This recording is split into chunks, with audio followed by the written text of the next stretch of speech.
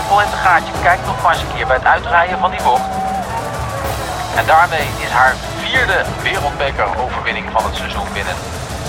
Hij heeft al zoveel mooie plekken behaald dit jaar in dit seizoen. Al veel gecrossed dit seizoen. In totaal 7 keer gereden en niet kunnen winnen, maar dit is zijn eerste van het seizoen. Dit is Kop Over Kop. Ja, welkom terug bij een nieuwe aflevering van Kop Over Kop. Mijn naam is Sander Valentijn. We zijn er met Jeroen van Bellegem, Jan Hermsen en Thijs van Amerongen. Jeroen van Bellegem is helemaal blij. Geen Bobby Traxel vandaag. Die heeft een familiaire bijeenkomst. Verplichtingen, dat is het woord Engelse. En je weet, als er geen Bobby is, dan halen we alleen echt grote namen van stal. Dan haal je de echt een korte podcast. Ja, we halen toppers, Thijs. En dat ben jij. Dat is vrijdag trouwens ook weer gebleken tijdens onze home of cycling cyclo. Ja. Wil je er nu gelijk over beginnen? Nou, laten we het maar doen. We hebben in het programma. Nee, we hebben de luisteraars een uitgebreide nabeschouwing beloofd. Dus ze kunnen de meter gewoon meteen mee met de deur in huis vliegen, vallen, rijden. Ja, Jeroen, die ten eerste... ik begin gelijk over Jeroen, maar ten eerste tactisch, niet goed. Jeroen? Of Sander? Explosiviteit, niet goed. Duur, ook niet op orde. Eigenlijk allemaal niet zo best. Bier drinken na afloop, ook waardeloos. Kastenkroon, volgens mij fietst hij nooit, of wel? Die loopt alleen hard, of wat doet hij? Nee. Klussen doet hij eigenlijk. Ja. En ja... die reed Dat alles. is talent, weg, dat is talent. Je Die moet heeft 8 weten jaar waar je niet moet gefietst, zitten, hè? Jeroen. Die heeft 8 jaar niet gefietst. Nederig ben ik thuis. 8 jaar niet gefietst. Nee, nederig. Ja. 1 polderweg. Er is 1 polderweg in de buurt van Hilversum. Meer zijn er niet. Het is allemaal bos daar. Maar dan weet je daar, hè, dat je daar moet zitten. Dat is alsof je voor de oude Kwaremond... dat je dan denkt, ik ga drinken halen. Net ervoor. Nee, weet je. Ik zal eens zeggen hoe de situatie is, Sander, Jan. Ik heb het eigenlijk vergelijkt met Ruddervoorde. Zweek, bijzonder kwaad op Iserbiet, want Iserbiet heeft geen werk gedaan onderweg. Een onverdiende winnaar, echt een slechte kampioen, onwaardig. Wel, ik was eigenlijk de Zweek en Van Amerongen was de Iserbiet. Van Amerongen die zat te profiteren in het wiel. Karsten Kroon zat daar een waaier te trekken, die Van Amerongen geen seconde overgenomen. En dan komt hij bij mij en dan demareert hij weg. Ik noem dat lafheid. Ik noem dat een kampioen onwaardig. Ah, ja. Voor de mensen roemloos 18e. Voor de mensen Ik heb die wel op kop gefietst. Maar wel op kop gereden. Geen idee hebben waar het over gaat. Ja, Dit was het WK Apenrots, was dit inderdaad. Ik heb het allemaal van achteraf keurig beschouwd. Ja. Ik heb ook geen idee wie er gewonnen had. Maar het was wel gezellig, toch? Het was heel gezellig. Maar de Hermst, die bleef eigenlijk gewoon in de familiaire groep. De social ride. Heel verstandig. En de Dat is eigenlijk wel slim. Je moet weten. Nou, je leeftijdsgroep. Ik meneer Breukink toch? Die zat toch wel zo Erik Breukink, man. Maar daar zit ik nog even. Daar wil ik nog even met niemand over gehad. Maar die Breukink, als je hem ziet rijden, en dan zie je toch wel een coureur rijden. Hè? Dan zie je gewoon gelijk recht op de fiets. Mooi, die benen prachtig. doen alleen het werk. Prachtig. Ik had een koersorgasme. Straalt er vanaf. Een koersorgasme. Ja, dat was echt... Ja, ik heb dus de eer gehad om gewoon met Breukink rond te rijden. Dat vond ik prachtig. Heb je zijn fiets gezien ook? Ja. Met de Cassetto erop geplakt. Op de, dat was mooi. Thijs was kritisch over mijn tactiek. Heb je die Sander zien beuken? Die reed op kop van bij het begin. Ja, dat ga je natuurlijk nooit redden. En we hebben een nieuwe bijnaam, hè, voor Sander. Oh? Ja, of een nieuwe... wat is het? Een pseudoniem? Of een lookalike. Nee, hij is een lookalike. Oh ja, lookalike. Ja. Alexis. Viamo. Alexis. De Karper. Viamo. Ja. Hij zegt recht op het fiets zoals Viamo. Sander de Karper. Ja. Ik had al de bever en de baviaan en nou ook nog de Karper. Het wordt steeds gekker. De horsel. De Haagse horsel. Het is meer een brasem. Zield. Ik vond het in ieder geval echt een geweldige rit. Het was prachtig. En Jeroen, het is wat je zei. Ik ook. Ik was op kop aan het beuken. Ik ben er eindelijk een grootheid. En wat gebeurt er van achteruit mijn wiel? Kijk naar links, alsof ik stilsta. Kroon, Breukink, Van Amerongen. Zo langs me. Terwijl ik keek naar beneden. Hartslag 195 en 45 km/h. Toen dacht ik, goed. En vooral die waaier, Sander, wij zitten een waaier op. Wij voelen ons helemaal de koning. We zijn op kop aan het beuken. En wie rijdt ons daar voorbij? Die Karsten Kroon alsof we stilstaan. Ja. En die Van Amerongen in het wiel, fluitend, lachend. Dan denk je van, Van Amerongen, pak eens over, laffe hond. Die Karsten Kroon slaat alles. Voor de luisteraars. Ik kwam Karsten tegen bij de auto. Toen zei dit is mijn oude koersfiets. Toen zei hij, ik heb de ketting nog nooit vervangen sinds ik gestopt ben. Zo weinig fiets ik erop. Daarna zei hij, ik heb volgens mij dit jaar max 300 kilometer gefietst. Daarna rijdt hij alles aan gort en eet hij 3 vegaburgers op. Het is echt een bijzondere man. Koude vegaburgers. Hadden jullie trouwens last van jullie maag de dag nadien? Of de nacht nadien? De dag zelf nog wel, ja. Ik heb 's nachts mijn maag moeten ledigen. Oh. Echt waar. Uit de Heineken, denk ik. Dat was de Heineken, ja. Dat was Heineken, ja. Dat is het. Ik ben over de pot moeten hangen. Dat is echt waar. Oh, wauw. 's Nachts, midden in de nacht. Daar ben je toch over de rode gegaan dus, hè? Zoals de fiets toch. Dat is diep geweest, ja. Diep. Dus die deed was die vegan burger, denk ik. Ja, dat moet wel. Ja. Of de Heineken, dat is een goeie. Ja. Nou, wat Heineken. Er is een Belgische maag niet voor gemaakt. Zover de nabeschouwing. Anders zijn we 3 kwartier bezig en hebben we het nog niet over de echte koers gehad. Dat gaan we natuurlijk vandaag doen, in Kop over Kop. We hebben eerst het nieuws. Daarna spreken we met Benjamin de Klerk. Hij sprak zich deze week uit over de promotie- en degradatiesysteem. En dat het ook voor renners niet echt gunstig is. Hij gaat ons zometeen haar van uitleggen waarom hij dat vindt. En daarna hebben we ons wekelijkse crosskwartiertje. 1 kwartiertje cross met Thijs van Amerongen erbij. Dus het is echt een kwartier, hè? Thijs, ik ben heel streng. Dus we zijn zeer benieuwd naar de nieuwe tune. Ja, de nieuwe tune, hè? Ja, ik ben benieuwd. Ja, ik heb iets moois. En tot slot, we hadden een item beloofd deze week. We hebben al zo'n bomvolle show. Die hebben we doorgeschoven naar volgende week. Echter, we hebben wel een teaser. Dus blijf vooral plakken tot aan het einde van de show. Dan krijgen we vast een tease voor volgende week.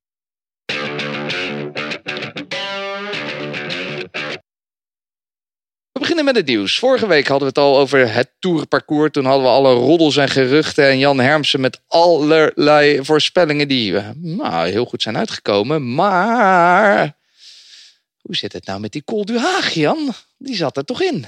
Ja, die is eruit gegaan omdat er in de commentatorenpool van de Tour de France... tegenspraak. Er is op een gegeven moment echt een probleem ontstaan. Niemand kon die naam uitspreken. Iedereen zei Col du Haag. Maar het was Col du Haag. En toen zijn ze eens een keer goed gaan zoeken. Dus dachten ze van, even kijken. Petit Ballon, Platsenwassel. Dat hebben we vorig jaar gezien. Ja, daar kom je al op Markstein. Moet je een keer afdalen en dan die Haag op. Eigenlijk is het wel genoeg geweest na 3 mooie weken. Dus daarom hebben ze hem eruit gehaald. Maar nee, het was gewoon er is altijd ontzettend geschuif natuurlijk ook. Wij zeiden vorige week ook trouwens, Petit Ballon Platsenwassel. Jammer dat ze er niet in zitten. Wat was dat mooi bij de vrouwen. Maar we krijgen dus eigenlijk precies dezelfde finales bij de Tour de France Femme avec Zwift. Moet je dan zeggen, toch? Zeker, zo hoor je het mond vol. Maar vond je het een mooie laatste dag? 135 kilometer door de Vogezen. Nou, ja. Ja, volgens mij zijn we allemaal wel fan van de Vogezen, toch? Zeker. Ik vind alleen die Platsenwassel, dat vind ik een van de saaiste bergen die ik ooit op de fiets ben. Maar dat is wel een killer, hè? En de Petit Ballon, ik vind hem, vind het geen tourberg. Ik vind hem daar eigenlijk te onherbergzaam voor. Nee, maar het is, het is echt ook een verschrikking natuurlijk. De laatste keer dat de renners daar naar boven kwamen, kreeg volgens mij Oscar Freire een schot hagel in zijn achterwerk. Je rijdt door een natuurgebied heen. Het is eigenlijk veel te smal. Een grote ronde daaroverheen. Ik vind het eigenlijk dat is wel een beetje too much eigenlijk. Maar goed, hij zit erin. En het wordt echt wel mooi. Er is zoveel moois in de Vogezen. Maar dit is wel een schitterende finale. Waar was je verder door verrast? Behalve het geringe aantal tijdritkilometers? Daardoor? Ja. En voor de rest niet zoveel? Nee, er zat eigenlijk geen verrassing in. Alles was eigenlijk wel een beetje uitgelekt ook. Dus alleen die tijdrit, dat is echt wel, dat is wel verrassend. Maar goed, moet een Fransman winnen. Oh. En die wint niet. Dus ja. Het is wel het meest opvallende, hè? Thijs, 22 tijdritkilometers. Wat vind jij ervan? Zo weinig in een grote ronde. Ja, dat is wel erg weinig, hè? Ik ben niet echt zo'n tijdritliefhebber om te kijken natuurlijk. Ik denk niemand niet eigenlijk, maar uiteindelijk vind ik in een grote ronde 22 kilometer is wel heel weinig. Dat van mij, dan doe er dan eentje in van 55 kilometer of zo, 1 tijdrit. Echt zo'n ouderwetse. Zo'n Bjarne Ries tijdrit. Denk je dat het ook echt van invloed is op hoe het misschien het koersverloop?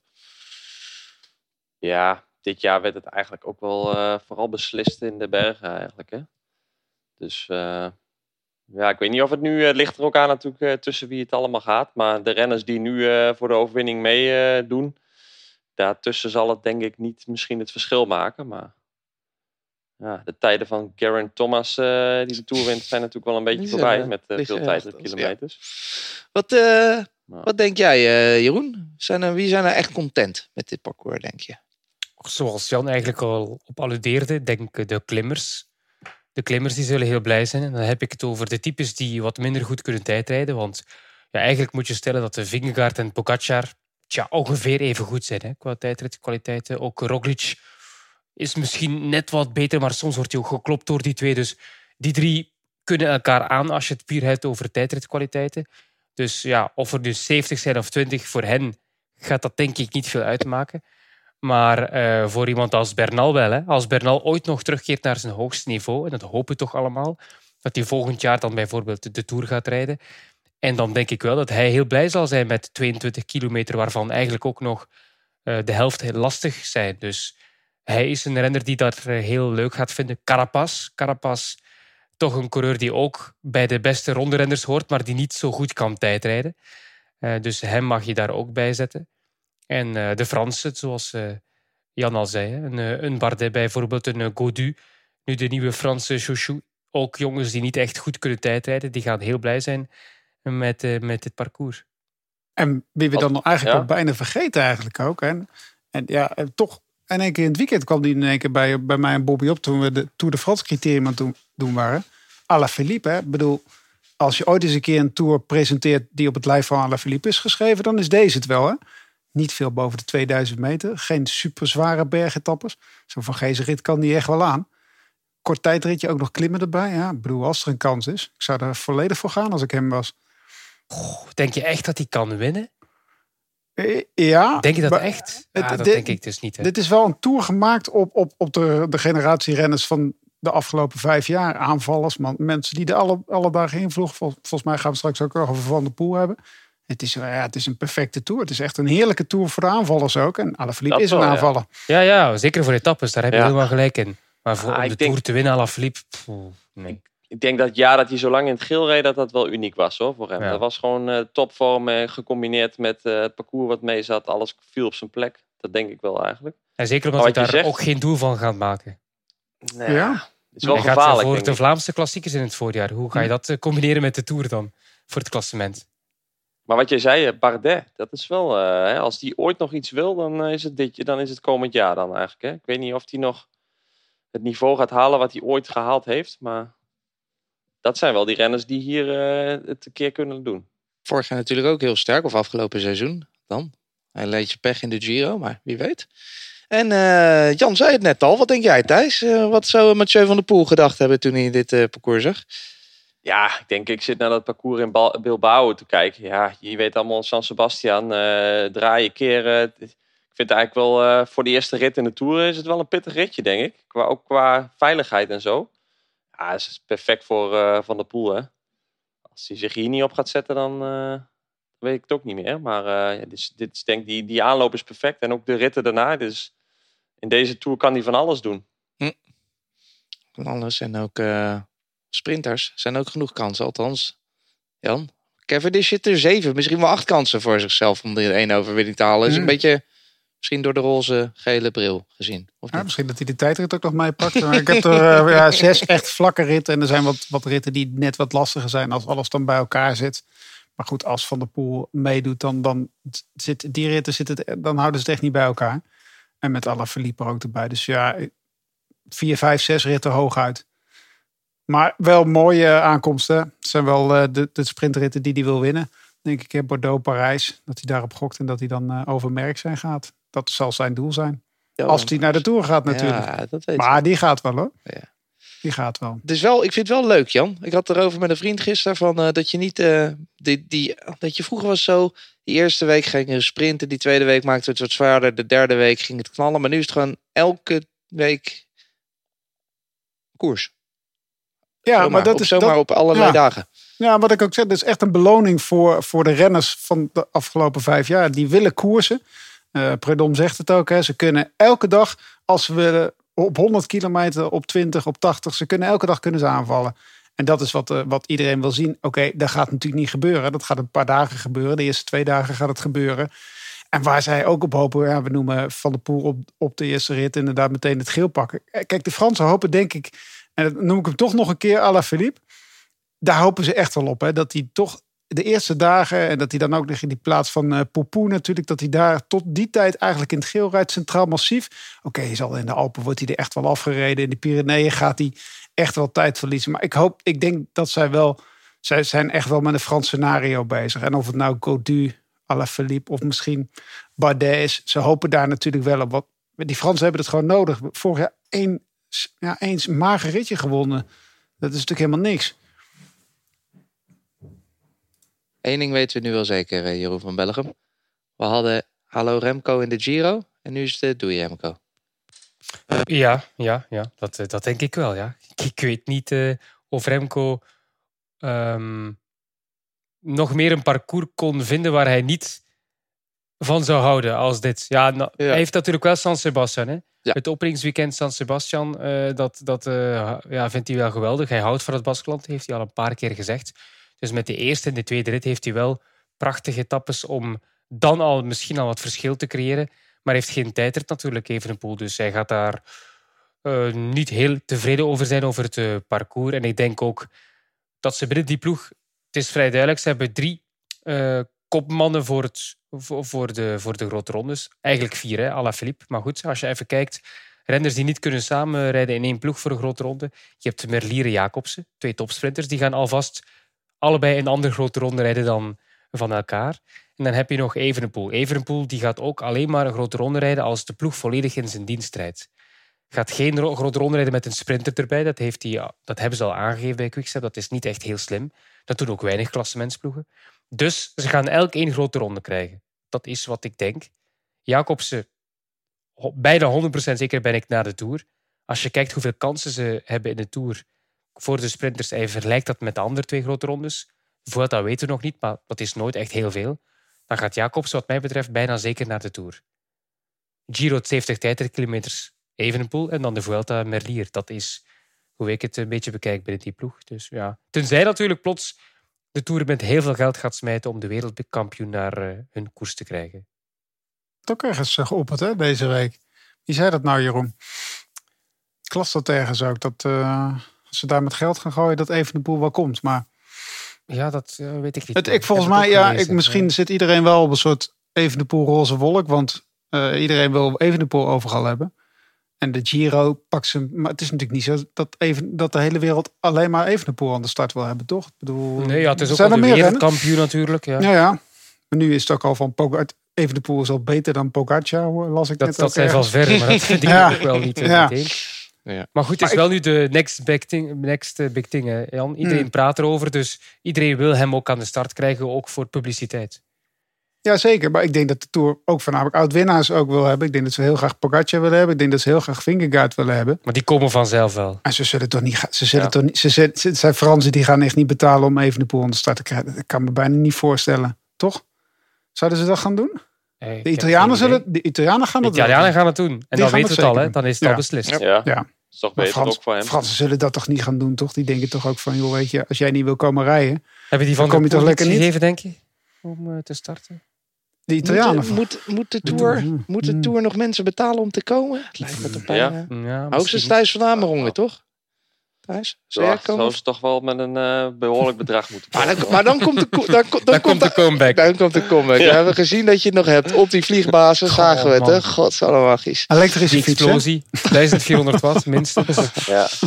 Hey, maar wat ik wel opval, hè? Ik heb allemaal weer korte ritten eigenlijk, hè, in de Tour. De tijd van 240 kilometer ritten is wel voorbij. Definitief voorbij. Dat is echt een positieve ontwikkeling. Nu de Giro nog. Hoewel. Is ook wel redelijk mee.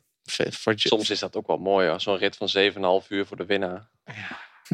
Vlakke wegen. Heerlijk, Door de ja. Po-vallei. Heerlijk. Ja. Met Jeroen van Bellegem en Karsten Kroon, dat is genieten. En Ja. dan Herbesten voor de eerste wedstrijd. Bijs, Marengo. Ik wil ze uittekenen. Man, Ravanelli. Ravanelli. Jongens, we gaan verder met iemand die helaas gaat stoppen. Cobrelli die gaat naar hartproblemen. Moet hij nu toch echt officieel stoppen? Het hing misschien al een beetje in de lucht. Thijs, vorig jaar in oktober won hij nog Roubaix.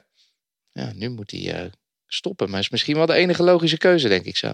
Ja, dat denk ik wel, ja. Ik in ieder geval, als ik hem zou zijn, dan zou ik wel stoppen met als je een ingebouwde defibrillator hebt. En ja, die hartritmestoornis is toch wel iets wat je steeds meer terug hoort komen. Hè? En is dat dan... Hij had echt natuurlijk, na die wedstrijd, denk ik in Spanje was dat, in Ja, maart? Catalonië. Ja. Catalonië, dat hij echt onwel werd. Maar er zijn natuurlijk ook best wel veel renners de laatste jaren die gewoon bij testen naar er tussenuit vielen. En ja, waar dat vandaan komt, maar ik zou het risico niet nemen. Ja, het is hartstikke mooi dat fietsen, maar ja, dit is geen optie, denk ik. Jij het ook goed, Jan? Dat hij op deze manier ook een beetje... Want hij moet ook eigenlijk... Hij mag niet meer van in Italië topsportbedrijven. Nee, ik zag deze week een filmpje van Colbrelli dat hij zijn zoon een fietsje geeft. En die zoon was hartstikke blij toen hij dat fietsje uitpakte. Ik denk dat Colbrelli misschien wel zijn bedenkingen zal hebben. Maar iedereen in zijn omgeving zal zeggen van Sonny... Weet je, het is wel mooi geweest. Wij zijn blij dat je vader bent en dat je je kind op kan zien groeien. En we hebben geen zin om je over 2 jaar ter gave te dragen. Want dat is natuurlijk gewoon een risico. Sporters willen dat risico nemen. Maar als familie wil je dat toch helemaal niet toch op dit moment. Het is, ja, ik bedoel, we hebben hem er allemaal zien liggen. Hè? En dat gebeurt natuurlijk vaak in de sport. En dat is voor zijn familie zo'n trauma. Kijk, hij maakt het allemaal niet mee op dat moment. Maar dat is natuurlijk verschrikkelijk. Ik bedoel, dat wil je niet nog een keer meemaken. Ik denk dat mevrouw Colbrelli ook heeft gezegd... Sorry, weet je, tot hier en niet verder. En het is ook zo dat de koers een ander gegeven is dan het voetbal. Dat heeft hij zelf ook uitgelegd. Hè. Een lange reactie was het, wat ik best wel interessant vond. Een hele mooie uiteenzetting over zijn gedachten ook. Waar hij de vergelijking maakte met de voetbal. Want de Eriksen, beetje hetzelfde verhaal. Die voetbalt wel nog. Niet in Italië, want daar mag het niet. Met een defibrillator. Maar zegt hij ook... in het voetbal zit je in een afgeschermde ruimte. In één voetbalveld. Je traint altijd met anderen. Je traint met heel veel mensen in de buurt. Als ik soms ga trainen, ben ik soms alleen. Niemand die mij kan helpen wanneer het gebeurt. Ik zit op een fiets. Ik fiets aan een hoge snelheid. Ik val. Niemand die in de buurt is soms. Het is veel gevaarlijker om dan te sporten in vergelijking met een voetballer. Een voetballer kan ook minder de mensen rondom hem in gevaar brengen. Een fietser, als hij midden in een peloton zit en hij valt door een probleem met zijn hart op dat moment, ja, dan kan hij ook anderen in gevaar brengen. Dus het is een totaal ander verhaal dan het voetbal, waarmee je toch wat meer gecontroleerd kunt sporten. Ik zou het nog niet doen als voetballer ook, als je zoiets in je lijf hebt. Maar ik vind het wel te begrijpen dat Italië daar zo streng mee omgaat. Hij heeft het even gedacht, hè, om het te laten wegnemen. Advies Dat ook vind ik gevraagd, wel toch? heftig. Advies ook gevraagd aan Eriksen, Ja. toch? Hoe die ermee om is gegaan. Ja. Ja, er zijn ook heel veel verschillende vormen van die hartritmestoornis. Hè. Ik bedoel, er zijn ook genoeg renners die bijvoorbeeld daar een operatie voor gehad hebben. Volgens mij Robert Geesing, ik denk Lars Boom ook. Daar hebben ze dat allemaal weggebrand als het ware. Dus er zijn allerlei verschillende kwalen daarin. En als hij nu al die defibrillator heeft, dat zal niet veel goeds voorspellen. Dus ja. Zuur, maar een verstandige keuze. En toch ook een mooie carrière gehad. Prachtige overwinning.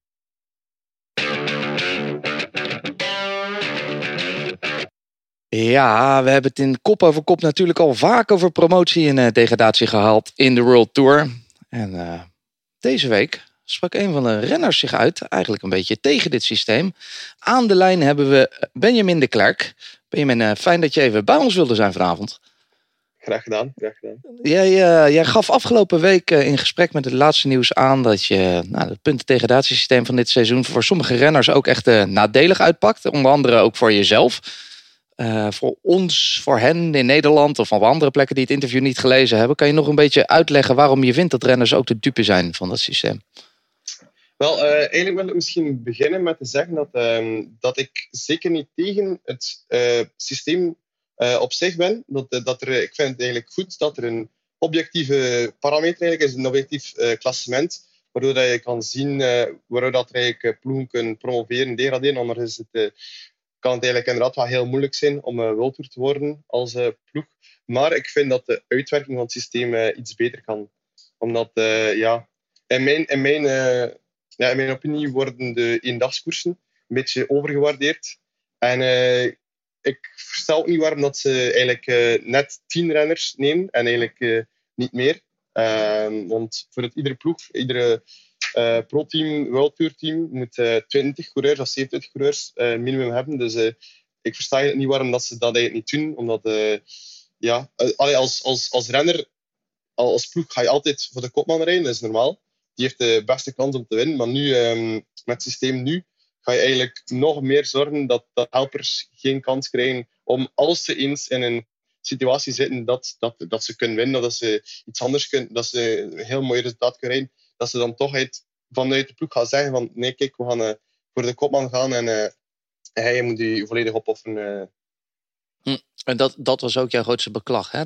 Dat je daardoor minder kansen krijgt. En niet alleen jij, maar eigenlijk meerdere renners in jouw positie. Ja, klopt. Ja. Inderdaad, ik heb eigenlijk dus dit jaar quasi niet eigenlijk volledig niet op voor eigen resultaat mogen rijden. Dus dat vind je wel jammer. Zeker, ik heb zeker geen probleem om voor kopman te rijden, maar als je eens in een situatie zit en als ze dan zeggen van ja, kijk, nee, sorry, je mag toch niet, hebt een kans om te winnen, en dat ze dan toch vanuit de volwagen eigenlijk dat je vooraf en zo instructies krijgt van je moet rijden voor de kopman, dat wel jammer is. En dan ben je zo braafjes ook om die ploegorders te volgen. En op het einde van het seizoen krijg je dan te horen, er is geen plek meer voor jou volgend jaar. Terwijl je zou denken, er zijn ook knechten nodig in het peloton. Die knechten krijgen ook nog altijd contracten. Of knechten, niet slecht bedoeld, maar renners die in dienst fietsen, die heb je ook nodig. Je zou denken, ook al is er een puntensysteem, er zijn nog altijd renners nodig die ook in dienst werken van de ploeg. Ja, klopt. Ja, in dat opzicht heb ik zo het gevoel dat je 2 keer verliest. De eerste keer verlies je omdat je maar niet voor jezelf mag rijden, dus dat je commercieel niet aantrekkelijk bent. En dan de tweede keer dat ze dan op het einde van het jaar eigenlijk zeggen van je moet niet blijven. Nochtans, ik denk wel dat ik mijn werk gedaan heb, maar het is wel raar in de koers. Op het einde van het jaar zeggen ze dat je hebt geen resultaten. Maar als je constant in dienst gereden hebt, dan kun je het niet alle twee doen natuurlijk. Wat zeggen ze dan als je dat als argument aanhaalt? Ik heb wel veel gewerkt voor de ploeg. Ik heb eens gevraagd wat de reden was en ze konden eigenlijk niet extreem goed op antwoorden. Ze zeggen dan van je hebt het niet goed genoeg gedaan in je werk. Of, zo. Ik denk dat het wel eigenlijk niet slecht was. Maar je hebt natuurlijk niet alleen pech gehad met dat euvel van die punten. Als ik zo wat kijk naar wat je vorig jaar vooral hebt meegemaakt, die operatie. Ik weet nog dat je in mei, denk ik, geopereerd werd voor een beknelde slagader in je linkerbeen. Had je al lang die klachten of is dat eigenlijk maar sinds vorig jaar opgedoemd? Eigenlijk al heel lang. Eigenlijk toch al een 8-9 jaar, maar eigenlijk nooit echt de link gelegd van het zou dat kunnen zijn. En het was eigenlijk van mij zelfs anders dan bij de meesten inderdaad. In de slagader en lies die gekneld zit van constant zo voorovergebogen te zitten en dat het dan moet fietsen. Maar van mij was er echt een trombose in de slagader, waardoor er eigenlijk geen bloed meer kon komen in mijn linkerbovenbeen. Of toch, de hoofdslagader was toe, maar de kleine adertjes waren wel nog open. Maar inderdaad, dus ik ben in 2020 bij Arkea gekomen en het eerste jaar hadden ze wel veel vertrouwen in mij en mocht ik ook voor mezelf rijden. Heb ik wel goed gereden, maar dan inderdaad vorig jaar die slagader en een lange revalidatie en dan dit jaar eigenlijk van in het begin van het jaar moeten eigenlijk in dienst rijden. Ook al ik had in de Saudi Tour 9e gereden, omdat de kopman corona had. Dus dan denk je van kijk, ik sta er toch terug na mijn zware operatie toch. En dan, ondanks dat eigenlijk toch iedere koers dat ze zeggen eigenlijk van je moet als eerste of als tweede beginnen werken. Dan, en ook je mocht zelf als je in een situatie zit om een heel mooi resultaat te rijden, als ze dan zeggen van nee, we toch liever dat je voor de kopman rijdt, dan werd dat wel een beetje demotiverend eigenlijk. En nu koers je wel pijnvrij? Ja, eigenlijk.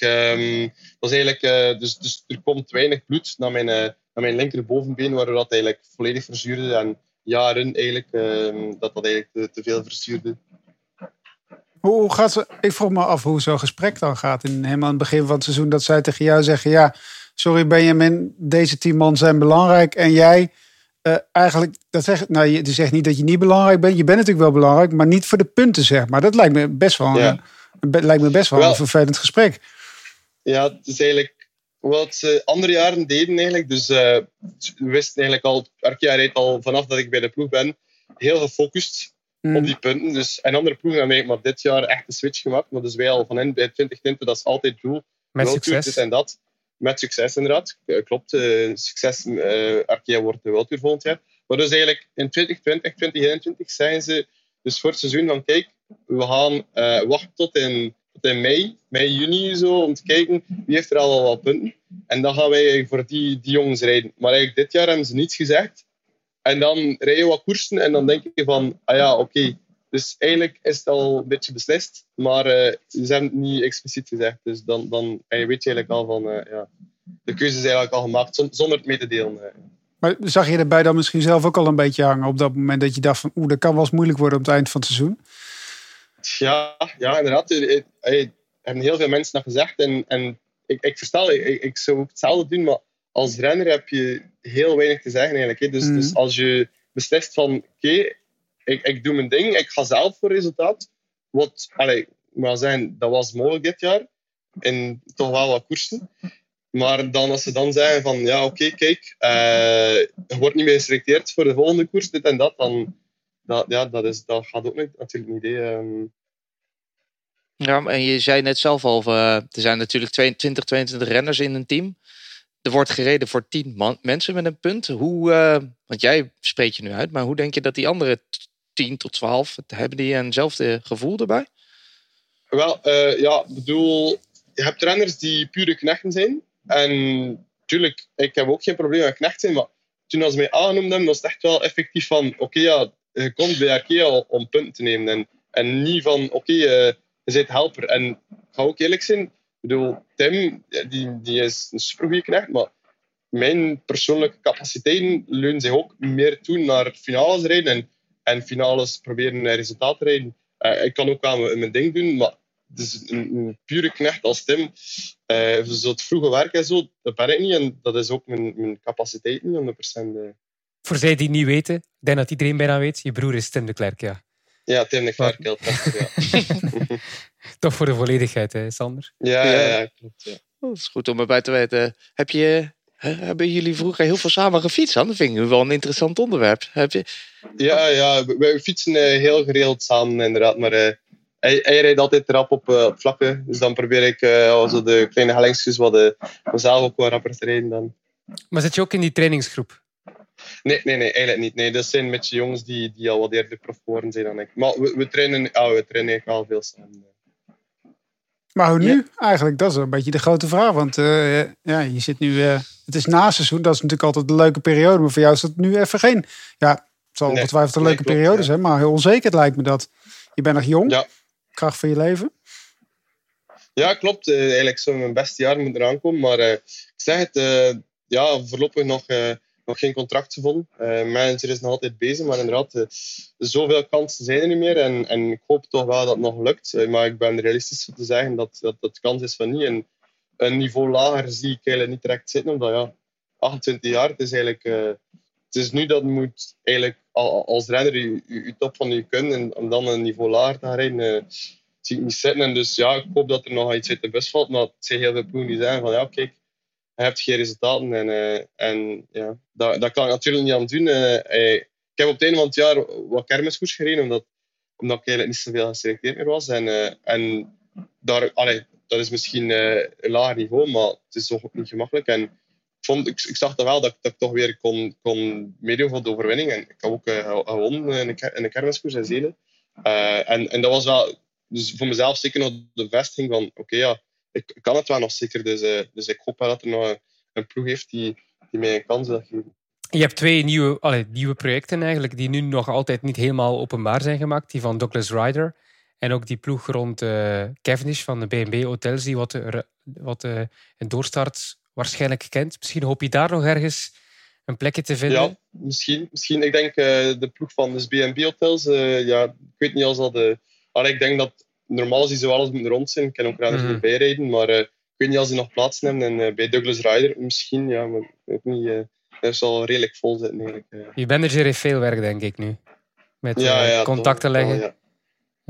wel, En als je nou, want we hebben het nu gehoord van wat er niet goed gaat. Hoe denk je dat het misschien anders zou kunnen met dat systeem? Want je zei net al van, nou, misschien moet je niet rekenen met de eerste 10, maar de eerste 12, 15. Wat denk jij dat er zou kunnen verbeteren? Ik denk eigenlijk, mijn voorstel zou misschien zijn om 20 renners te nemen. Omdat iedere ploeg heeft 20 renners en ze blijven voor een kopman rijden. Dus volgens mij zou dat niet veel uitmaken. En ik vind ook dat dus die koersen, er moet meer gewicht gegeven worden dan de echte grote koersen. Ik zeg maar iets, dus ik denk een toerrit levert 120 punten op. En als je de GPS Bergen wint, dan krijg je er 125. Dat eigenlijk de ritten in de rit, ja, dat klopt eigenlijk niet. Dus ritten in etapewedstrijden worden zwaar ondergewaardeerd. En ploegen rijden ook naar. En dus de grootste renners zijn niet meer de grootste koersen, omdat ze gemakkelijker kunnen punten winnen in kleinere koersen. Dus, net koersen zijn eigenlijk voor renners van jouw niveau, hè? Of heel veel renners die op het tweede niveau vaak koersen, die komen nu tegen de toppers daar terecht. Ja, dus ik kon ook perfect zien dit jaar. Lotto kwam met een beste koers naar alle Vlaamse koersen, zoals Marcel Kind of Chef Scherens in Leuven. En voor die koers gaat dat wel tof zijn, maar ik ben nog altijd van mening dat de beste renners moeten altijd de grootste koersen rijden. En nu, de ploegen die in de problemen zaten, hebben dat eigenlijk niet meer gedaan dit jaar eigenlijk. Dus toch zeker het tweede deel van het seizoen niet meer. Maar uiteindelijk op het eind van het jaar is de regel die is ingevoerd, heeft wel tot gevolg gehad. En Movistar heeft het gered door een goede Vuelta. Zeg maar de uithangborden van de sport, de grote rondes, die hebben uiteindelijk wel ervoor gezorgd dat die ploegen nu nog in de World Tour fietsen. Dus op zich heeft het wel geloond, het koersen van Lotto in die kleine rondjes. Maar uiteindelijk heeft het ze ook niks opgeleverd. Ja, behalve wat goed wil. Ook omdat ze niet zoals Arkea misschien al jaren ermee bezig zijn. Ja, die zijn ploegen die eigenlijk veel te laat de switch gemaakt hebben. Die eigenlijk maar dit jaar gepanikeerd hebben. En Arkea is al met succes oké. Die hebben dat heel goed toegepast. Echt kijken welke koers. Waar kunnen we 1 of 2 renners en kunnen ook voor meerdere kopman rijden. En echt daar die punten nemen. Maar ik bedoel, dat Movistar het gehaald is ook volledig terecht inderdaad. Een hele mooie Vuelta gereden. En het is ook terecht dat voor de tweede plaats in de Vuelta dat je ook heel wat punten krijgt. Ja. Tot slot, Benjamin. Je gaat zometeen niet alleen op zoek naar een andere ploeg, maar het is ook winter. Wat ga je doen deze winter? Wat doet een renner, zo'n beetje? Ik ben eigenlijk al sinds vorig jaar fiscaal adviseur van eigenlijk wielrenners. Een beetje speciaal, dus ik doe aangiftes van wielrenners. Ik heb economie gestudeerd en dat was eigenlijk een beetje een verlengde van mijn studies. En eigenlijk ook dus zwaar geblesseerd geweest. Niet één keer, maar eigenlijk meerdere keren. Dus heel wat tijd gehad om mij bij te scholen. En altijd zelf in boekhouding gedaan. En dan eigenlijk, waarom niet van andere renners. En dat is wel tof. Ik haal daar wel voldoening uit. Dat was een leuke hobby tijdens fietsen. En ik kan me er altijd wel in bijscholen. En zijn er zo wat toppers in je klantendienst? Of je mag natuurlijk waarschijnlijk geen namen noemen. Maar ik heb beroepsgeheim. Ja. Maar het begint wel wat te lopen eigenlijk. Dus het is wel tof, ja. Dus je gaat binnenkort naar Monaco verhuizen. We hebben hier een primeur. Ja, sowieso. Ik zeg tegen al mijn klanten, je moet niet in België blijven. Maar Andorra, Monaco. Maar ik had echt nog een hele dringende vraag. Ik snap echt niet dat die andere jongens hem nog niet gesteld hebben. Want wij zijn hier in deze Kop over Kop podcast eigenlijk ook een beetje de fanclub. En niet van jou, Benjamin, maar wel van een ploeggenoot van jou. En dan zitten die jongens te denken, wie is dat nou? Hugo. Met zijn hond. Hugo Hofstetter. Ja, Hugo, ja. Klopt, ja. Wij vroegen ons nou eigenlijk af, kijk, wij kunnen wel fan zijn, hè? Wij kijken hem alleen van de buiten, maar jij kent hem van binnen, hè? Is hij echt fanwaardig of niet? Of zit ik daar echt iets geks te zeggen? Tuurlijk, ja. En die hond gaat ook eigenlijk echt enorm veel mee. Die ga je missen. Bijna alle koersen nu. Ja, dat is wel tof. Het is gewoon een beestje, hè. Ja, tuurlijk. Hugo, een goede renner, hè. En ook een fantastisch jaar gereden dit jaar. Hè. Hij is wel bij een van die jongens van de 10, hè? Dat is dan wel weer... Ja, tuurlijk. Ja, natuurlijk veel in dienst gereden, maar hij is wel dankbaar als je ook gereden hebt ervoor. Nou, Benjamin, heel erg bedankt voor je openhartigheid. Ook als we nog financiële tips nodig hebben, weten we je zeker te vinden. Ja, Jeroen van Bellegem staat meteen aan. Ik heb het opgeschreven. Die gaat je appen zo meteen. Ik ben blij dat Bobby er niet is. We hadden nog een heel verhaal over belastingontduiking gekregen. Maar heel fijn dat je even bij ons wilde zijn. En veel succes. En denk je dat het gaat lukken? Dankjewel. Denk je dat het gaat lukken? Ik ben realistisch om te zeggen dat het zeker mogelijk is dat het niet gaat lukken. Maar ik hoop het. Je hebt nog 2 maanden tot 1 januari. Ja. Dus. Ja, maar de ploegen worden ingevuld. Dus de deadlines liggen eigenlijk iets vroeger. Dus, maar we zien wel. Ik hoop het, maar we zien wel. Geen probleem. Wij hopen met je mee. Dankjewel. Graag gedaan. Gaan wij verder met ons crosskwartiertje. Elke week praten we je in een kwartier bij over alles wat er in de cross is gebeurd en gaat gebeuren. En we hebben zelfs een expert deze keer, Thijs van Hamerongen. En toch gaan we het doen. 15 minuten. Echt. 15 minuten. Thijs, max. Dus als je nog iets anders wil zeggen dat niet cross gerelateerd is, moet je het nu doen of voor eeuwig zwijgen. Lukken binnen die 15 Dat moet lukken. Oké, dat is mooi. Vorige week kreeg ik nogal wat gezeur. Over de jingles die we gebruikten, over het aftellen. Het was allemaal net iets te grof, iets te hard voor de zachte oortjes van Jeroen van Bellegem. Ook niet alle luisteraars waren er tevreden mee, heb ik gemerkt. Dus we hebben onze fantastische editor Fabian aan het werk gezet. En die heeft jingletjes gemaakt om van te smullen. Dus ik ga mijn klokje erbij pakken. Ik ga hem afspelen. En zodra die afgelopen is, starten de 15 minuten. En kokzijde op je palmares, daar mag je trots op zijn. Jake Kroos is voor de leider in de wereldbeker. De Chouchou van Vlaanderen kwam, zag en overwon. Het crosskwartiertje. Het crosskwartiertje, lekker rustig. Ze komen een beetje in de rustigere flow. Niet zo gehaast deze keer. Maar gewoon lekker Top, rustig. Fabian. Ja, Top. We gaan lekker rustig nabeschouwen. 10 seconden zijn er voorbij. Hoppa. We beginnen met de mannen. Thijs, zaterdag de Ruddervoorde wint Iserbyt. Zondag in de wereldbeker van Maasmechelen was voor Zweek. Het gesprek van het weekend was een beetje de fete tussen Zweek en Iserbyt. Hè? Kan jij uitleggen wat er nou precies, wat voor een heerlijke fete we hiervan kunnen smullen? Ja, het is een fete inderdaad. Hè. Het is een beetje de Pauwelsaus mayonaise fete.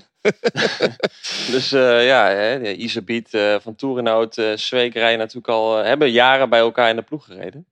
En dat boterde al altijd eigenlijk niet zo heel lekker. Zweek is ook wel eens... Zweek is eigenlijk altijd wel een beetje de derde been geweest van die 3. En hij is naar een andere ploeg getrokken. Wat heel mooi is voor ons. Want dat geeft gewoon toch wel wat meer spanning in de cross. Creavin Friestad, ploeg van de Roto's. Waar hij daarvoor ook heeft gereden. En hij is dus weg bij Pauwelsausen. En dat zorgt er wel voor dat er wat meer rivaliteit komt. Wat eerst natuurlijk binnen de ploeg moest blijven. En nu is hij vrij om te zeggen wat hij wil. Ja, en zaterdag Van der Haar reed eigenlijk onbedreigd op kop. Reed 2 keer lek, jammer genoeg. Waardoor Iserbyt alsnog kon winnen. Maar ja, dat zat Zweek toch wel dwars dat hij in de achtervolging weinig deed. Ja, wij dachten ook, het viel op zich ook wel mee. Maar voor Zweek die pakt iedere minimaal dingetje aan om er iets van te maken. En ik had wel het idee dat hij gisteren daar toch serieus op adrenaline daardoor aan het rijden was. En wint daardoor zijn eerste wereldbeker. Vroeging kan soms een hele goede stimulans zijn om grootste dingen te doen. Ja, jezelf een beetje kwaad maken. En ja, het mag ook wel. De cross heeft het ook wel een beetje nodig. Gaat soms allemaal iets te soepel allemaal tussen die mannen. Beetje pit in de saus. Samurai saus. Ja, peperzout. Andalous. Animo Andalous. I love it. Ja. Een beetje boter erbij, hoorde ik net ook. Ja. Boter bij de vis. Dat is wel een kookprogramma dit. Ja, Jeroen. Thijs zei het net al. Veel pech voor Van der Haar dit weekend. Maar die is op zich wel in orde, toch? Ziet er heel goed uit. Die is meer dan in orde. Als je kijkt naar zijn uitslagen dit seizoen. Niet buiten die top 4 voorlopig. Dus hij is gewoon heel erg goed. Net als vorig jaar trouwens. Ook vorig jaar was hij het hele seizoen best op een hoog niveau aan het acteren. En ook nu weer uitstekend gestart. Gewonnen in Woerden. Ja, eigenlijk heeft hij in Ruddervoorde de mentale overwinning gepakt. Oké, het staat niet op papier, maar hij was daar echt wel de beste. Zondag iets minder. Zondag was hij zeker niet de beste in Maasmechelen was hij ook niet de tweede beste, denk ik. Maar was op zich wel goed.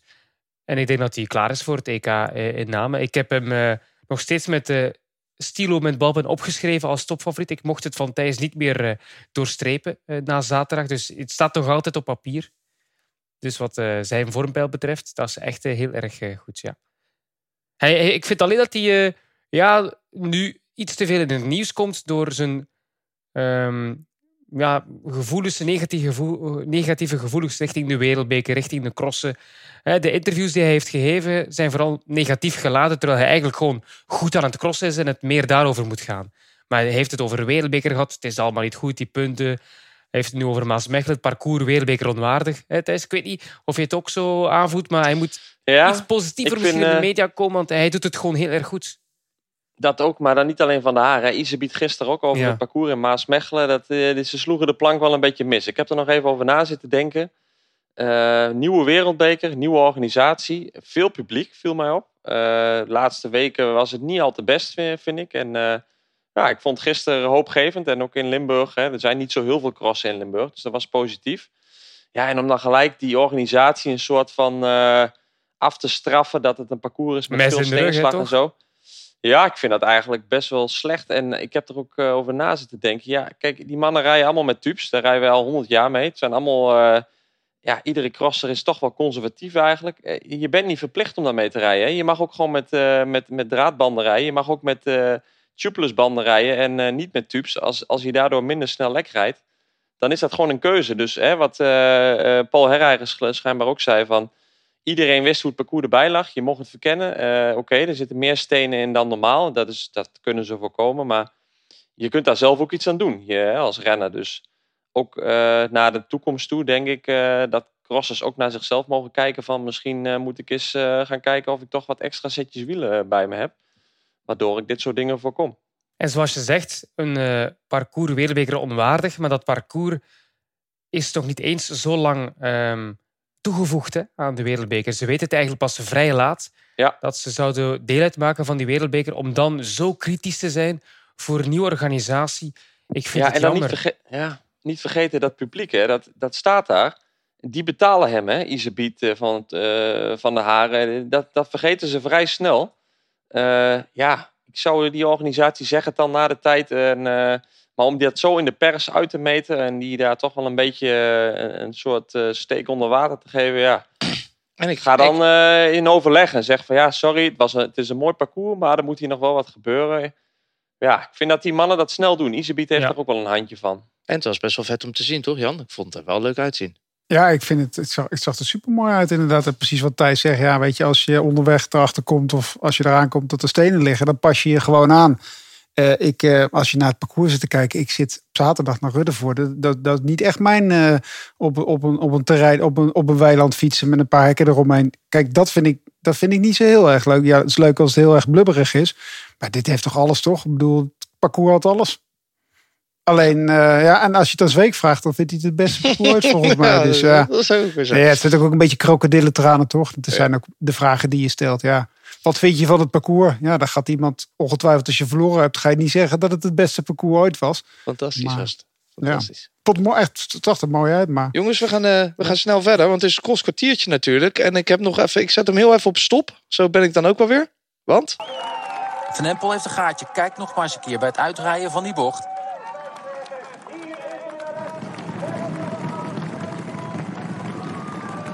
En daarmee is haar 4e wereldbeker-overwinning van het seizoen binnen. Na Waterloo, Fayetteville, Taborg wint ze nu ook in Maasmechelen. Geen uitzending zonder Bobby Traxel natuurlijk. Die moest er even voorbij komen. Dan gaan we weer verder. Weer Van Empel, de 4e in de wereldbeker. Bobby zei het al, alle jonkies doen het eigenlijk goed. Pietersen, Van Androoy op het podium. Van Empel heeft vandaag bekendgemaakt dat ze meedoet bij de elite op het EK. Daarom hebben wij een pittige stelling. Alle 3 de Nederlandse vrouwen, Pietersen en Van Androoy en natuurlijk Van Empel, ze moeten gewoon allemaal meedoen bij de elite vrouwen op het EK, Thijs van Amerongen. Eigenlijk wel, hè. Dat zou wel het mooiste strijd geven. Als je afgelopen weekend ziet, die Sheriff van Androoy, die was daar echt van aan het rondbrommeren, jongen. Dat was niet normaal.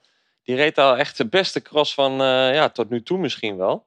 En die bracht echt Van Empel en Pietersen toch wel redelijk in verlegenheid. Die bleef maar doorgassen. En dat ze uiteindelijk dan derde wordt. Dat was misschien ook een beetje tactisch. Van Empel is op dit moment gewoon de beste. Maar ja, die zie ik graag bij de elite rijden. Alleen aan de andere kant, ze zijn nog jong. Komen nog heel wat jaren aan. Dus ja, ik ben benieuwd hoe het WK gaat zijn. Hè? Dat zou nog wel wat mooier zijn dat ze dan wel allemaal... Wat vind jij van Belgium als neutrale Belg? Alle Nederlands, of is het wel goed zo met die hegemonie? Ze moeten ook niet overdrijven. Hè? Mm. Laat ze maar zich rustig houden. Snel een blokje nieuws. Ook dat doen we in een crosskwartiertje. Je kunt er zoveel doen. Hè? Waar gaan we het over hebben? Tijmen Arendsman gaat deze winter weer een paar crossen rijden. Namens Ineos. Kan die ook wel potten breken dan, denk je, Thijs? Dat wordt lastig, denk ik. Maar het is zeker een goede training voor de zomer. Voor het voorjaar. Dus ik zou het zeker adviseren om het te doen. Wanneer heeft hij voor het laatst gecrossed? Vorig jaar nog? Of het jaar daarvoor? Toch al wel wat jaartjes geleden ondertussen. Hè? Dus... Ooit de Koppenberg dat is niet erg, denk ik. Ja, denk het ook. Bij de junioren of de belofte nog? Zeker. Ja. Goeie crossen. Maar je ziet het nu aan Stibar. Het is niet simpel om maar weer mee te rijden. Hij is nog wel wat jonger, dus pak je het vaak wel iets makkelijker op. We gaan het zien of het wat gaat worden. In ieder geval gaat hij daardoor sterker uit de winter komen natuurlijk. Iemand die ook binnenkort weer gaat crossen is Pidcock. Als eerste van de grote 3 gaat hij waarschijnlijk terugkeren over 3 weken. Kunnen we niet wachten, hè Jan? Nee, wij als niet zulke crossofielen zoals die andere 2. We kunnen gewoon niet wachten tot de grote namen er weer zijn. Ja, mooi toch. Een lekker kleurtje heeft hij erop. Hij is in Amerika geweest. Dus hij heeft een beetje lekker hard gelopen met zijn vriendin op vakantie geweest. Hij zit nu in Andorra te trainen. Volgens mij rijdt hij nu wel zo hard dat hij ook gewoon volgende week wel in kan schuiven. Maar goed, hij wil echt op zijn toppen inschuiven. Dus ik kan ook niet wachten. Ik vind het een super sportman. Ik bedoel, die moet er gewoon eigenlijk altijd bij zijn. Maar zo zwaar is het wielerleven helaas. Maar ja, top. En die andere mannen moeten er ook snel aankomen hoor. Wat mij betreft. Sneller de beter. Het is sneller de beter. Nou, dat is ook het hele idee van een crosskwartiertje.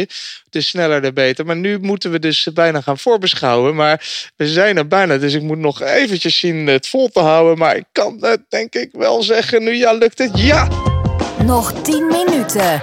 Oh, 10 helemaal niet. Het waren er nog. Wacht even. Nog 5 minuten. Het waren er nog 5 inderdaad. Sorry. Het is echt rampzalig. Het ging helemaal mis. Ik heb nog een nieuwtje, maar dat hou ik dan nog even tot volgende week. We hebben nog 4 minuten en 44 seconden. 4 minuten en 50 seconden. Ja, het moet heel snel. We gaan vooruitblikken. Want komt de Koppenberg Cross en het EK komt echt een heerlijke week aan. Dinsdag 1 november de Koppenberg Cross. 2:15 de vrouwen, 3 uur de mannen. Zaterdag 5 november de EK. Voor vrouwen, 3 uur. Zondag ook om 3 uur. De mannen. Dinsdag de Koppenberg Cross. Jeroen, een feestdag in Vlaanderen. Maar feestdag, het is Allerheilige. Oh. De doden wordt dan. Ik zou het niet bepaald een feestdag noemen. Iedereen gaat naar het kerkhof dan. Oh. Feestdag. Maar het is wel men is thuis, men moet niet werken. En er is cross. Wij moeten wel werken. Wij moeten naar de cross kijken en een commentaar leveren. Vreselijk. Nee, prachtige dag hè. Bijna altijd op 1 november de Koppenberg Cross. Ik denk dat het een jaar of 2 geleden was dat het 31 oktober was. Maar normaal gezien altijd 1 november. En dat is...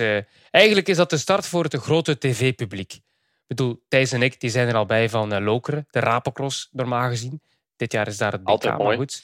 Altijd mooi, de Rapencross. Of Beringen, we zijn er altijd vroeg bij Meulenbeke. Al die crossen houden ervan. Maar de meeste mensen die kijken toch eigenlijk maar vanaf 1 november. De Koppenberg Cross, dat is voor velen, zoals Bobby altijd het zo goed kan zeggen, het begin van het seizoen. En dat denk ik dus, de eerste manche ook van de XCO Badkamers trofee. Voor mij de mooiste regelmatigheidsklassement van allemaal. Ik heb geen aandelen, maar het is echt een gevoel voor mij dan. De mooiste crossen ook afzonderlijk. En die Koppenberg Cross, dat is altijd genieten. Hè. Het is super lastig. Het is op een iconische helling. Eentje waar Sander en ik goede tijden op hebben neergezet, maar ik net iets beter. Het moet er toch even bij gezegd worden.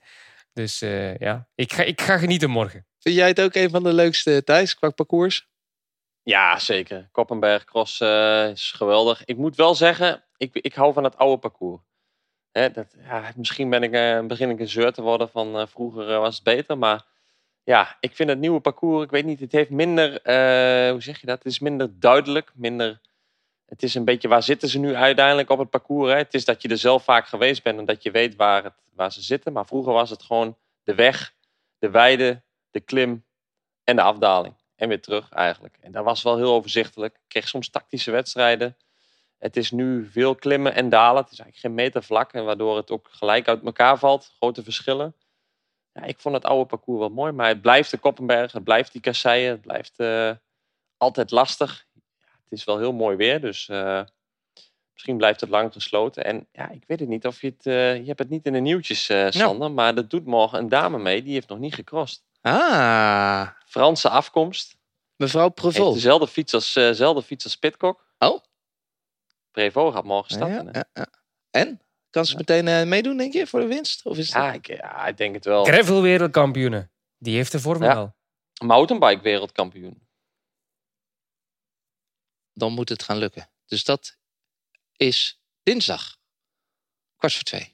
En dan op zaterdag en zondag hebben we het EK. Eerste trui van het jaar. In Namen. Is het parcours eigenlijk van wat we gewend zijn, Jeroen? In Namen? Het is lichtjes aangepast. Oh. Ze hebben het wat veranderd. De namen trouwens, we hebben het net over de Koppenbergcross. Ik denk dat Thijs me gaat gelijk geven.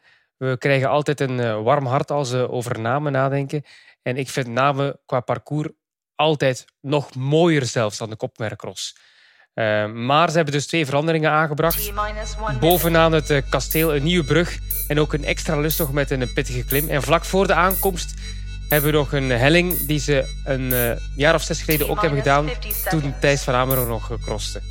Dus het is een bijzonder zware cross op de Citadel. En echt waar, Sander, je bent irritant. Ik had eigenlijk gehoopt dat je had gezegd, ik hou van namen. Want die gaan we losknippen.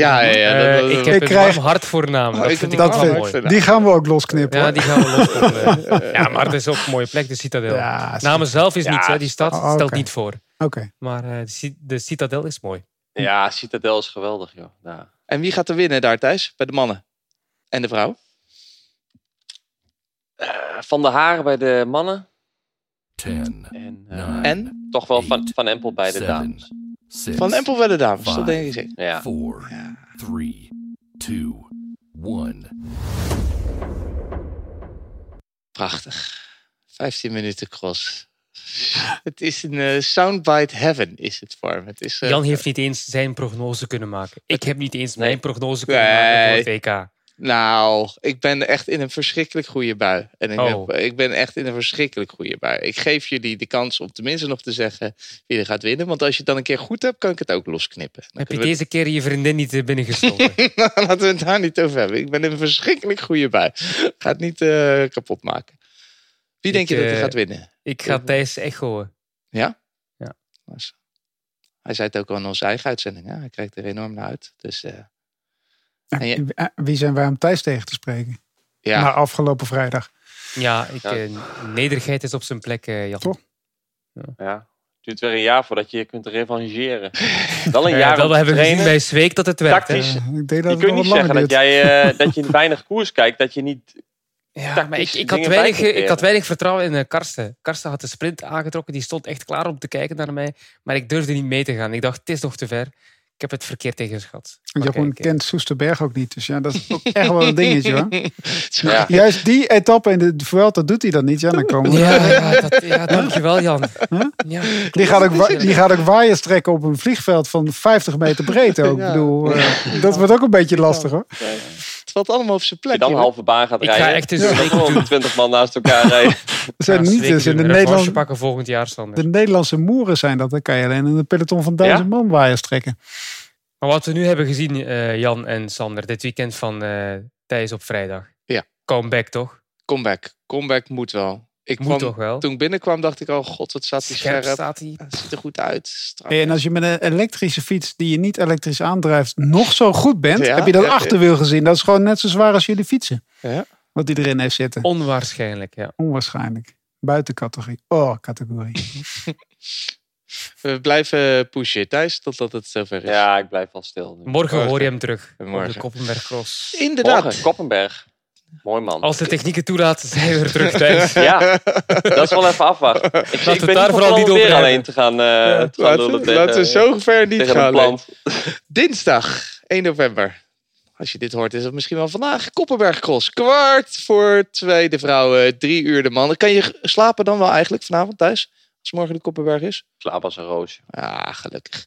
Zaterdag 5 november. EK vrouwen om 3 uur. Zondag 6 november. De EK mannen om 3 uur. En dan zondag op 6 november Jan Hermsen. Wat hebben we dan weer?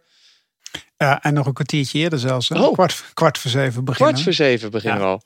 En in Singapore, daar hebben we niet eens besproken. Maar daar reden ze echt wel door, hoor. Ja, reden ze daar voor werd het echt wel, daar werd echt wel gereden. Nou, niet Vingegaard won, dat wel. Maar het is wel leuk. Maar ze waren echt gewoon veel te snel binnen ook. Dus er werd echt doorgereden door de jongens. Ze wilden snel aan het avondmaal, dat snap je wel. Maar Saitama is altijd echt wel leuk ook. Ik bedoel, een criterium, toercriterium. Het is een beetje show, maar het is gewoon echt wel volle bakken ze gaan. Ja, ze knallen er lekker in. Ik vind het wel heerlijk. Op zondag om 7 uur 's ochtends. Volgende week zijn we er weer met kop over kop, zoals ik al zei. Een kleine tease. Dan hebben we het natuurlijk weer over de cross, maar ook over ons item dat we eigenlijk deze week zouden doen, maar niet hebben gedaan.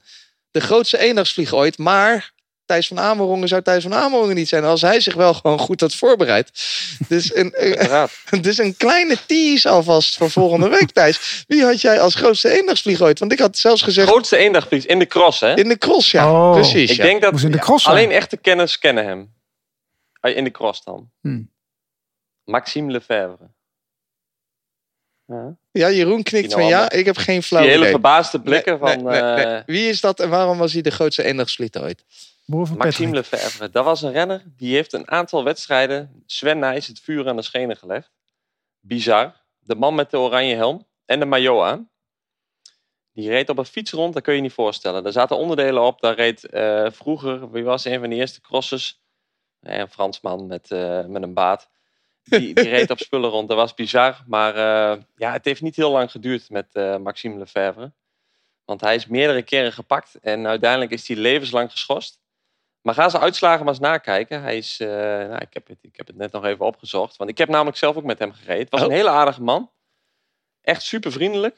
Hij kwam in een klein kangoetje kwam hij aanzetten met een paar fietsen erin. En had hij zo'n heel groot pak aan. Zo'n soort waadpak. Helemaal van rubber. En daar liep hij dan voor de cross in rond. En had een kleine Franse sponsor. Maar hij reed wel tweede in Vosselaar. Derde in Harnes in de Superprestige. Vijfde in Hoogstraat. Dat soort uitslagen reed hij bij elkaar. Maar hij mocht van de bondscoach niet mee naar de Wereldbeek. Was hij heel boos over. Ja, dat had wel zijn redenen natuurlijk. Hij was niet helemaal zuiver. Maar... En het mooiste verhaal is nog. Hij heeft mijn eerder Veghel heeft hij me een keer van de weg afgereden. Oh. Dus ik ging een bocht in. Ik was nog belofte en hij was elite. En hij reed echt hard, maar een slechte start had. En hij reed me zo glad onderuit, onderin een bocht. Hij reed me gewoon van de fiets af. Maar hij kwam wel naar me toe. Hij kwam zich helemaal excuseren. Sorry, in het Frans. Daar verstaat er helemaal geen bal van. Maar heel vriendelijk. Alleen, uiteindelijk was het een eendagsvlieg. Want het was maar kort leven beschoren. Hij heeft niet echt heel lang vooraan mee kunnen rijden. Uiteindelijk werd hij gepakt. Toen is hij toch een of andere BMX-wedstrijd gaan rijden. Terwijl hij geschorst was. Toen is hij nogmaals geschorst. En later is hij ook nog ergens een cross weer gaan rijden. Ver weg in een of andere wedstrijd. Dat hebben ze ook gezien. En toen hebben ze hem levenslang geschorst. Maxime Lefebvre. Maxime Lefebvre, een van de grootste eendagsvliegen ooit in de cross. Volgende week meer van dit soort prachtige verhalen. Alleen dan vanaf de weg. Dat is volgende week. De lat ligt wel hoog nu. Ja, de lat ligt heel hoog. Je kan hem bijna op Google, bijna op Google kan je hem niet eens vinden ook. Nee. Ik heb die van mij al doorstreept eigenlijk nu. Ik zal zo een foto opzoeken van hem. Ja, die kun je wel vinden. Maxime Lefebvre. We gaan in de nababbel brede schouders even verder. Ja. Brede schouders. Heel breed. Hij was een beste buffel. Geen zuivere koffie. Van het veld. Jeroen van Bellegem zit nu al met de handen in het haar voor het huiswerk van volgende week. Ik ga echt een week nadenken. Ja, het is, je moet een top 3'tje maken, hè? Want dan moet er eentje uitspringen. Maar alle tijd. En het moet over de koers gaan. Over de koers. Het mag geen podcast eendagsvlieg worden, bijvoorbeeld. Nee, niet zo. Je mag mij niet... Het is ook lullig Een om Bobby... podcast eendagsvlieg. Het is ook lullig om Bobby Traxel te gaan nomineren. Nee, want nee, dat kan nee, ook- ik had het over iemand anders. Oké. Oké, ik ga heel snel afsluiten. Ik noem het nog één keer op. Dinsdag de Koppenberg Cross. Zaterdag 5 november het EK Vrouwen. Zondag 6 november het EK Mannen. En dan zondag hebben we ook nog het Tourcriterium. Volgende week is Kop over Koppen weer. Tot dan.